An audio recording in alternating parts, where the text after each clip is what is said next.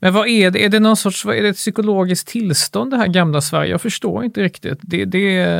Vi har fortfarande en välfärdsstat, landet styrs fortfarande av socialdemokrater, det midsommar är fortfarande midsommar. Vad är det du saknar så mycket med det här gamla Sverige som NATO eventuellt någon sorts begravning för? Det låter så ödesmättat. Nej, men så här. Jag skulle ändå säga så här att jag tror, visst, vi säger också att alltid att Norge och Danmark också kan vara ute och vara världssamvete, men det är inte riktigt på samma. De är inte lika duktiga som vi, eller vadå? Nej, men lite så.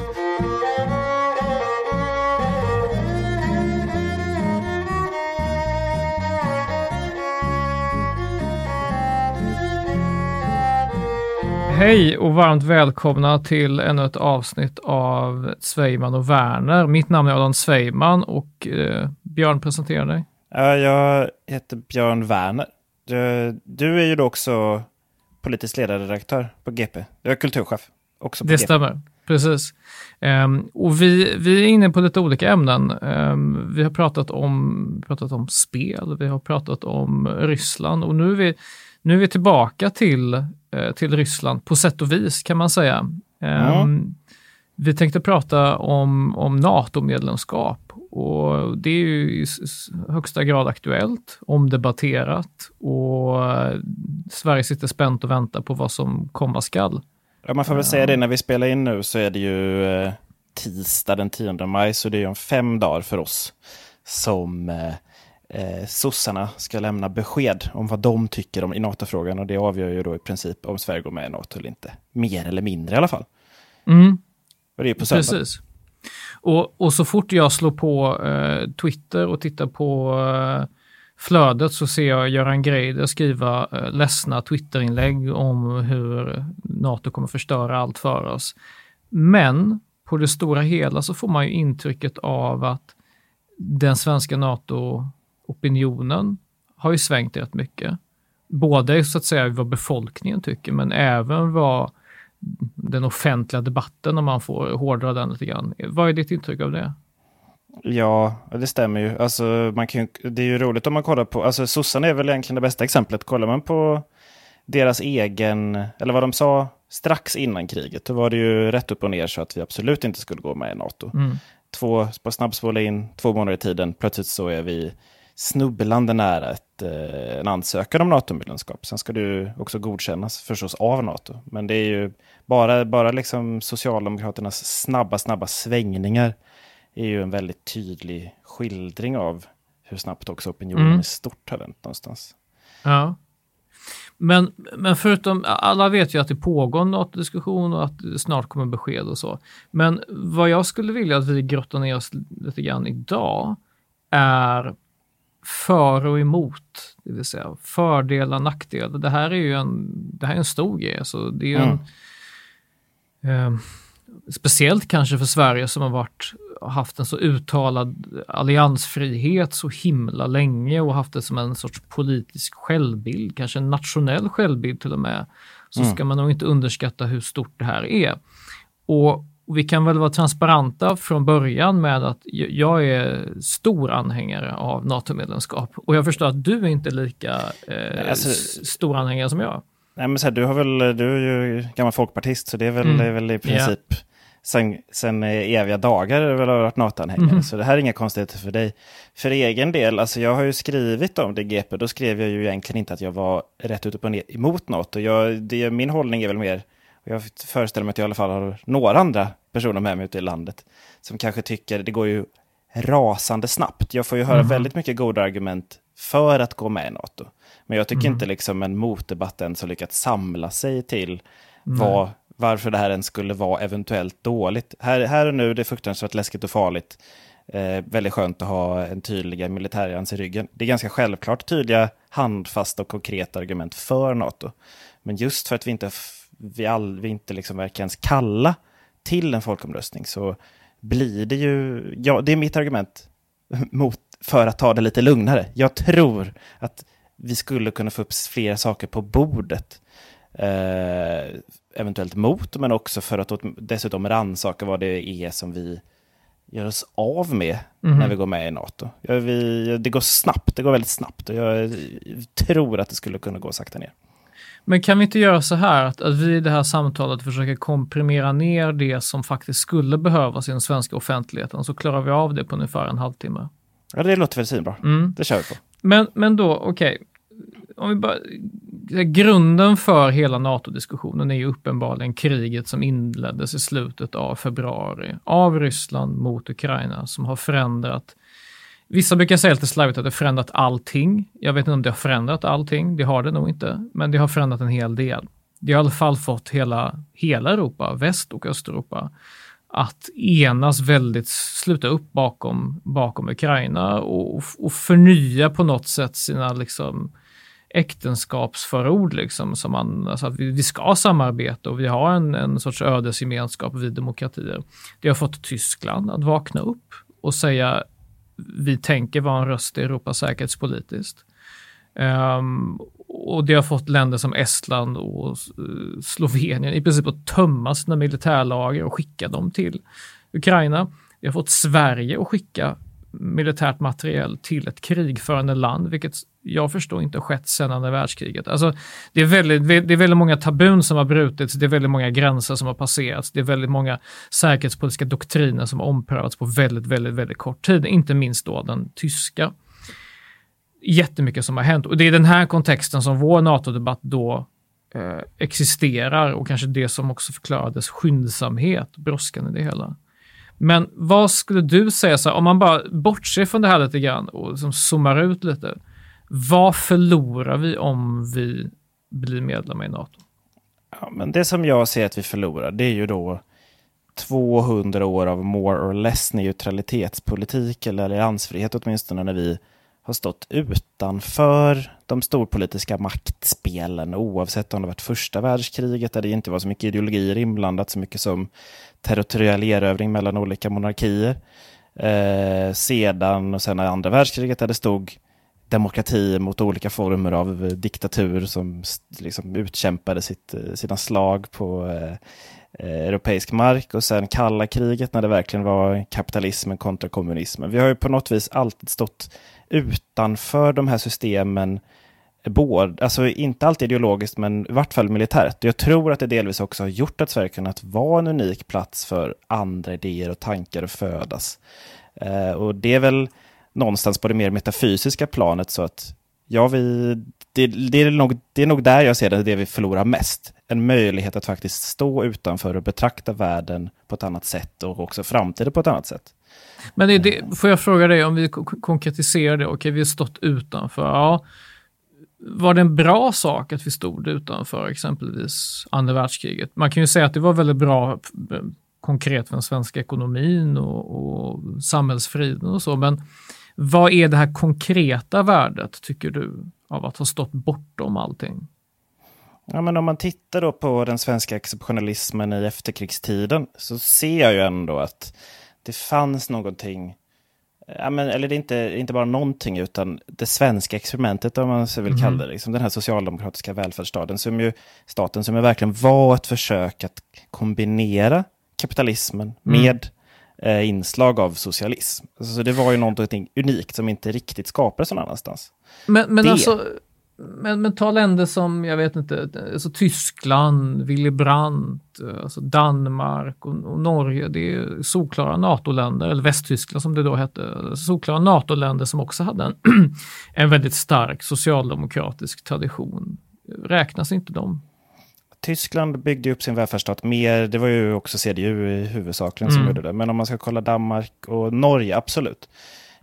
Så är det ju, men där har ju också så att Sverige har ju varit det landet som absolut stått längst fram där också när det var, men vi minns väl alla, och vi vet ju Olof Palme, alltså det var ju, Olof Palme och Sverige kunde ju på ett helt annat sätt med stor övertygelse och också på ett övertygande vis stå upp för rätt, liksom, absolut luddiga värden men likväl viktiga värden som mänskliga rättigheter etc. Alltså, och det upphör med ett medlemskap? Det blir ju svårare eftersom vi ju inte på samma sätt har den här friheten att ställa oss utanför andra medlemsstaters agerande. Alltså på något vis så vi behöver inte stå ihop med USA, vi behöver inte stå ihop med Turkiet, etc. etc. Det är ju jag skulle säga att det är egentligen det starkast vägande argumentet, att vi inte blir ideologiskt ihopblandade med andra staters militära intressen. För det är klart att det finns det också i det hela. Alltså jag skulle säga att det är det tyngsta argumentet någonstans i det här läget. Ja. Alltså, för vi vet inte vad som händer, alltså någonstans så här. Vad händer efter Ukraina-kriget? Hur ser världen ut? Vad är det för någon spelplan som ritas upp här? Och vad kan Sverige spela bäst för roll? Spelar vi bäst roll som en smart och territoriell eller som en smart militär spelare, högteknologisk militär, som kommer absolut kunna göra en rimlig nytta för NATO, plus gör det väldigt krångligt för Ryssland att ta över Östersjön. Det blir liksom i princip omöjligt på ett helt annat sätt. Är det där vi gör mest nytta, det vill säga som en spelare i en maktkamp mellan väst och någon sorts nytt öst eller Ryssland? Eller kan Sverige i och med de här 200 åren av en annan tradition, en alliansfri tradition, göra någonting annat, och i sådana fall vad? Ja, alltså det är ju någonstans så här. Ja, men så här, och det är ju det som är problemet. Ja, men exakt, vad är det? Det är någonstans så här, det är ju ett samtal som jag tänker inte bara jag sitter inne på, utan det är en diskussion. Förlorar vi någonting här? Vad är det förlorar? Det är någonting som jag menar går förlorat när vi skyndar oss så här mycket. Men vi har ju inte skyndat oss. Vi har ju hållit på i 200 år av alliansfri. Jag tycker det är rätt gott om tid. Ja, absolut, men nu helt plötsligt så svänger vi så snabbt. På bara 2 månader. Om du kollar på sossarnas hemsida så har inte ens de hunnit ändra. Om man kollar på fliken försvarspolitik så står det fortfarande att de är emot ett NATO-medlemskap. Det har ju gått så otroligt snabbt.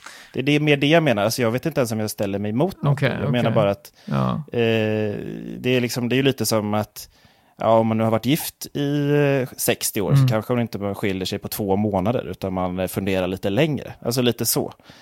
Då kan vi väl ta det är lite mer så. Det är faktiskt mer där jag befinner oss. Vi har varit så, vi är nästan befinner oss som ett unikt land på jorden i en annan position att se på världen både militärt och därmed ideologiskt. Vad slänger vi bort? Slänger vi bort någonting? Kanske vi inte gör. Kanske är vi redan sedan länge bortom den svenska exceptionalismen. Också det tror jag var i sådana fall bra om vi kunde landa i, och att fler socialdemokratiska företrädare kan säga rakt ut att nej, vi ser egentligen inte att Sverige har någon unik röst i världen längre. Vi tycker att vi kan gå vidare från den förlegade inställning från 70-talet. Det var mest lullull.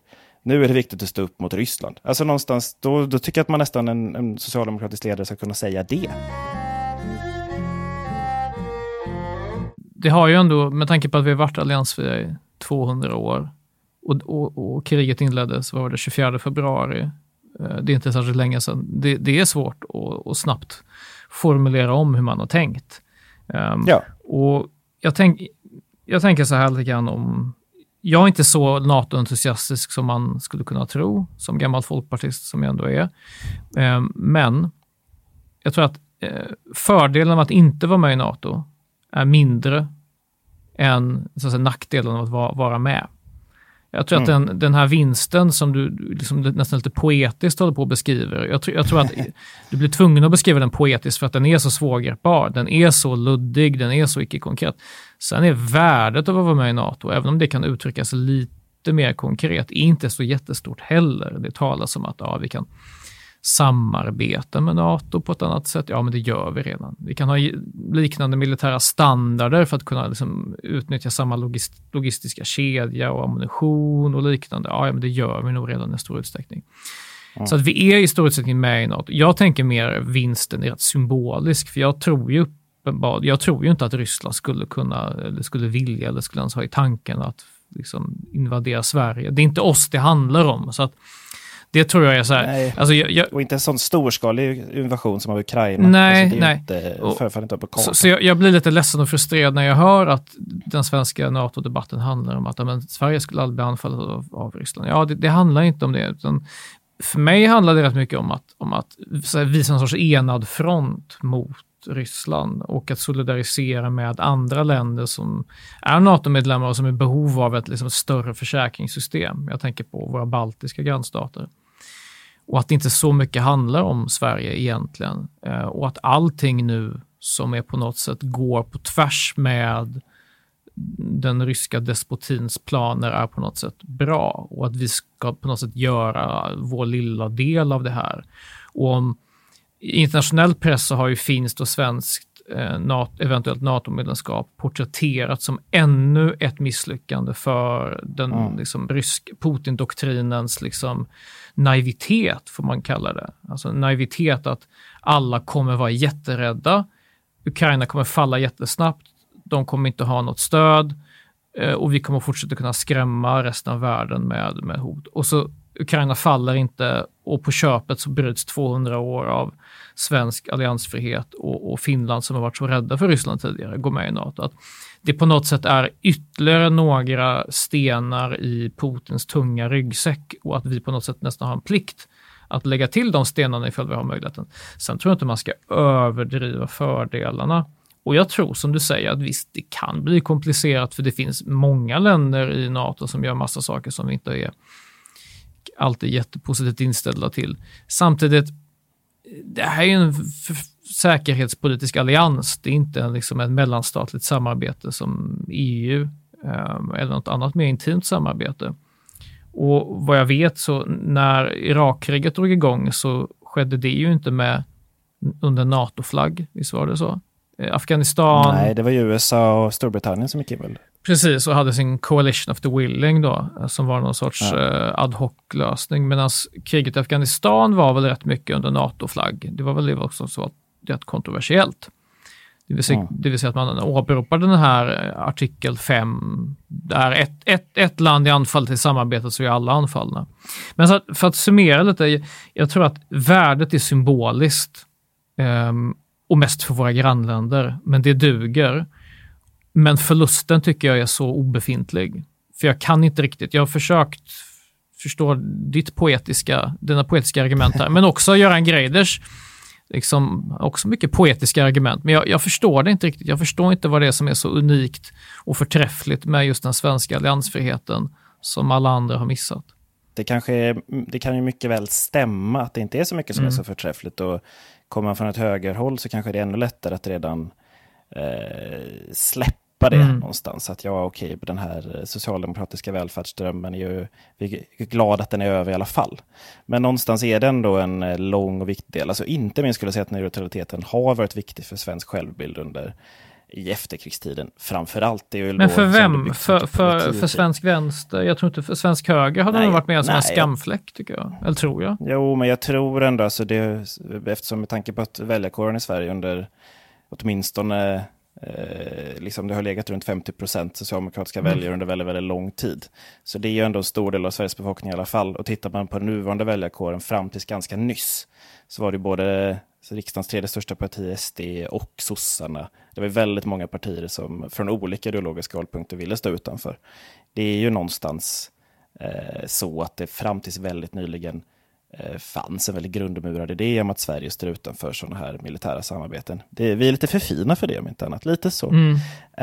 Alltså jag skulle säga så här att det är absolut, det är ju, jag satt och slet väldigt länge med olika former av NATO-texter som jag aldrig kom riktigt fram med. Jag försökte på olika sätt närma mig ämnet som slutade i princip just att jag sa jag landade i att alltså jag kan inte, det är för stor fråga för mig för att kunna svara på ett tydligt ja eller nej så här snabbt. Och det var därför som jag landade i jag tror verkligen att vi behöver mer tid. Och liksom mitt grundargument till det är så här, för just nu är ju debatten ganska mycket att det handlar om någon form av säkerhet från svensk sida som både du och jag verkar överens om det inte riktigt handlar om. Det är inte så att vi behöver vara superrädda för Ryssland det närmsta året eller på ett bra tag. Inte minst dessutom för att man sitter helt låst i Ukraina nu och låst in hela sin armé där. Så det är inte så att det är något större överhängande militärt hot i alla fall. Så i grund och botten tror jag att man absolut skulle kunna vänta. Jag tror till och med att man skulle kunna ha en folkomröstning. Min känsla är nämligen att det här kanske inte handlar bara om att det är ett väldigt farligt krig här och nu och därför måste det gå undan. Det är inte bara att Finland söker samtidigt och därför måste det gå undan, utan det är också så att vi har ett val i höst och Moderaterna har redan tydligt gått ut och sagt hej, vi kommer göra NATO till en valfråga om inte sossarna går på det här. Och då så tänker sossarna, men herregud, hur viktigt är det här egentligen? Vill vi förlora valet på NATO? Vill vi att hela sommaren ska bara handla om ja eller emot till NATO? Då kanske vi kan skita i det så att vi kan få vinna ett val. Alltså lite så känns det, att det är ganska mycket partipolitisk taktik här. Bli av med en riktigt störig fråga och visa någon form av landsfaderskap. Men inte det, alltså, det är väl på något sätt en pragmatisk kalkyl från Socialdemokraternas sida som någonstans vittnar om att det här inte är en så ideologisk eller laddad fråga längre. Det vill säga man vill helst få det här överstökat för att vem bryr sig egentligen? Vi kan väl lika gärna vara med. Vi är typ med redan i praktiken. Vår försvarsmakt är redan integrerad med våra NATO-grannländer i Norden.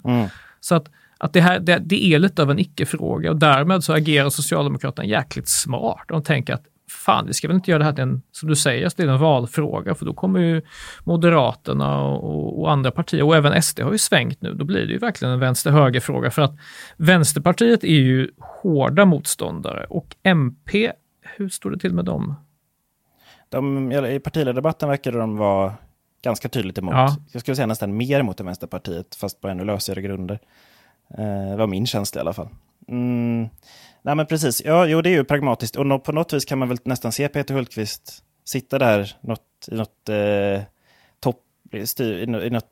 med ett gäng sossepampar och försöka förklara varför det är så viktigt att vi inte är med i NATO, och kanske sitta och famla lite på liknande sätt. Ja, vi har inte varit med på väldigt länge, ... Alltså jag kan absolut tänka mig att det är där man hamnat, och då är det lika bra att köra. Det är ju så, och det på något vis befäster det väl och understryker också att den här kanske idén som jag och inte bara jag har om det speciella landet Sverige dött och begravet i det närmsta också av socialdemokratin, som en gång var det partiet som byggde upp det. Det kanske är där vi befinner oss. Men i sådana fall är det ju... Jag hade velat se... Då hade nästan en sån här folkomröstning kunnat vara en begravning av det landet. Jag tycker att det hade varit värdigt någonstans. Det hade blivit väldigt tydligt på ett helt annat sätt. Samtidigt, med tanke på att vi har haft omröstningar om så mycket mer, alltså i sammanhanget mindre viktiga saker som höger-vänster-trafik, 3 olika ja, nej eller kanske till kärnkraft. Både EU och EMU. Alltså vi har haft folkomröstningar om mindre viktiga saker än det här. Ja, men det är väl inget argument för att ha massa andra mer eller mindre meningslösa omröstningar. Jag tänker att nu har vi representativ demokrati, vi har partier som är... Ja, men absolut. Nej, men så här, alltså jag tänker mig bara, jag tror att det hade kunnat bli någon form av nästan så terapeutisk verksamhet. Men vad är det? Är det någon sorts, är det ett psykologiskt tillstånd, det här gamla Sverige? Jag förstår inte riktigt.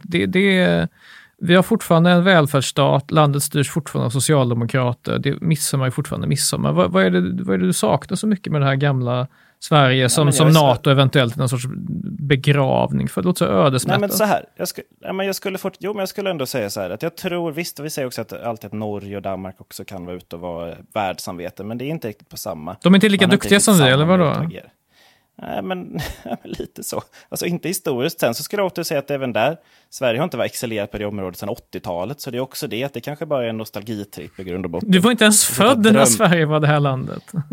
Nej, men exakt. Och det är också väldigt speciellt. Men bilden av Sverige, både i Sverige och utanför Sverige, är ju någonstans fortfarande det här landet som går en egen väg. Säger det som ingen annan vågar säga. Det är väl det lägger sig nästan det blir platt och färglöst någonstans, och släppa den självbilden, skulle jag säga. Det är för mig det viktigaste. Du sa innan vi började snacka igång att vi också skulle prata om kärnvapen. Det tycker jag är ganska ospännande samtal, för ifall det skulle bli kärnvapenkrig så spelar det ingen roll om inte landar några bomber i Sverige. Vi är döda av strålning och atomvinter i alla fall. Alltså jag fattar inte riktigt det samtalet. Hela den här idén om att om vi är med i NATO så är vi en del, så då har vi det här kärnvapenparaplyt ovanför oss, och då är vi också ett mål, så att säga, för... Ja. Jo, men det spelar liksom ingen roll om vi får bli träffade direkt eller indirekt. Jag håller på att läsa en bok som heter On the Beach av Neville Shutt. Det är lite överdriven bild av vad som händer då. Det var på 50-talet och trodde de att exakt alla skulle dö av radioaktiv strålning. och hela världen skulle gå under av ett atomvapenkrig. Riktigt så illa är det ju inte ens, men det är ju 1 miljard människor skulle dö, framförallt i Europa, och vi i Sverige skulle ligga riktigt risigt till om allt bombades utom Sverige. Det är inte så att vi är ett lyckligt land då liksom. Så det spelar ganska liten roll i ärlighetens namn. Så den diskussionen fattar jag inte, faktiskt. Nej, du låter mer som en sorts metafysisk NATO-motståndare, men inte en praktisk NATO-motståndare. Nej, jag ser inte det praktiska skälet till det. Alltså, jag ser ju inte den stora faran för oss ifall vi vare sig går med eller inte. Och på samma sätt som du egentligen också låter mer som en metafysisk NATO-anhängare. Du ser inte heller det stora praktiska värdet av ett medlemskap, men det är en tydlig markering mot Ryssland i det här ansträngda läget. Ja, där fick du mig faktiskt. Det är sant. Så jag båda rör oss med på idéplanet här om att det skulle väl kännas på olika sätt bra eller kännas dåligt. Men i grund och botten spelar det väldigt lite roll. Ja, men precis. Men då vittnar det väl. Alltså så här, ponera att vi har rätt, vilket vi sällan har. Men ponera att vi har rätt då i våra liksom, så att det här mer är en symbolfråga. Eller lite grann vilken smak av Sverige man vill ha. Då är ju den reellt pågående NATO-diskussionen som exempelvis Vänsterpartiet och kanske Liberalerna är intresserade av, den är ju rätt ointressant, tänker jag. För alltså Vänsterpartiet skrämmer ju väldigt mycket med vad ett eventuellt medlemskap skulle innebära, vad det skulle innebära för vår möjlighet att föra en oberoende utrikespolitik. Medan nog Liberalerna överdriver rätt rejält när det kommer till vad de eventuella fördelarna är, för att det är lite grann fördelar som redan finns. Så vad är poängen? Alltså det känns som en animerad diskussion som är också från förr. Ett föråldrad diskussion. Lite så. Kan man säga att NATO-debatten egentligen också är identitetspolitik? Är det där vi finns? Ja, men alltså en sorts 1900-tals identitetspolitik. Alltså när det som var hetast i svensk liksom, daglig debatt, det var utrikespolitik, vilket ju väldigt länge sedan det var. Eller jag kan minnas en tid när det var liksom, Irak-demonstrationer. Det var liksom det som eldade upp massorna mest. Det är ingen som bryr sig om utrikespolitik nu. Det är inga demonstrationer för den sakens skull. Liksom. Och det känns lite grann som att NATO härrör från den eran, för att NATO i så stor utsträckning symboliserade USA, västimperialism och så vidare. Och nu är det liksom, nu är det rätt många som tyckte, i mitt intryck, även från vänster, tyckte att det var hemskt att USA lämnar Afghanistan, för då kan inte flickorna gå i skola längre, för talibanerna tar över. Alltså det 1900-talets imperialistdebatt, den är liksom lite föråldrad. Ja, den är ju också den absolut sämsta delen av vänsterdebatten som varit kring NATO. Att det dyker upp lite olika 1900-talsspöken och verkligen tror att det här handlar om att USA och Ryssland är lika goda kolsupare. Men du, en avslutande fråga till dig då, Björn. Ponera då att Socialdemokraterna nu på söndag landar i att nej, det var nog inte en bra idé det här ändå, och så får vi en NATO-valrörelse 2022.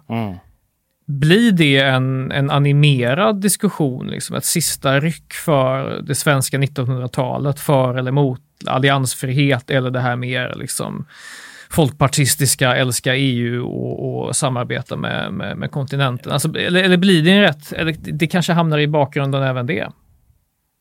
Alltså det är ju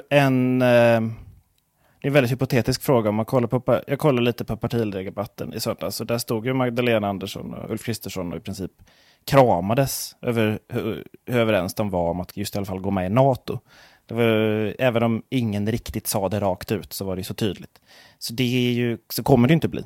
Men man skulle ju kunna tänka sig en helt annan socialdemokratisk ledare med ett annat patos och en annan idé om vad partiet och Sveriges roll egentligen är.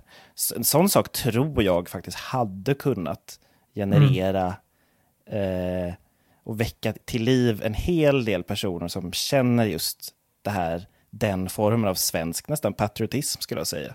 Kanske den enda svenska patriotismen som inte bara är helt påhittad och handlar liksom om vikingar och röda stugor. Det här är ändå någon sorts efterkrigspatriotism som jag tror att sossarna absolut skulle kunnat skaka liv i.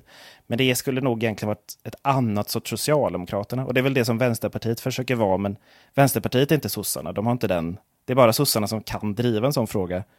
Gör de inte det, vilket de inte kommer göra, då kommer det inte hända någonting. Men visst, i något parallellt universum just nu så kommer det vara en animerad valrörelse som handlar om den Sveriges roll i världen. Ja. Det tror jag. Men inte i vårt universum.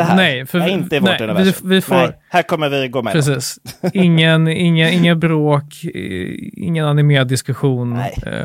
Det blir lite ljummet och så får vi prata om gängkrig istället. Precis. Eller något annat som vi alla kan enas kring är halvfarligt att prata om. Ja, men precis. Vi går tillbaka och pratar inrikesfrågor. Ja, men bra. Då hade vi det avgjort, Björn. Tack så mycket Då löste vi för det här samtalet.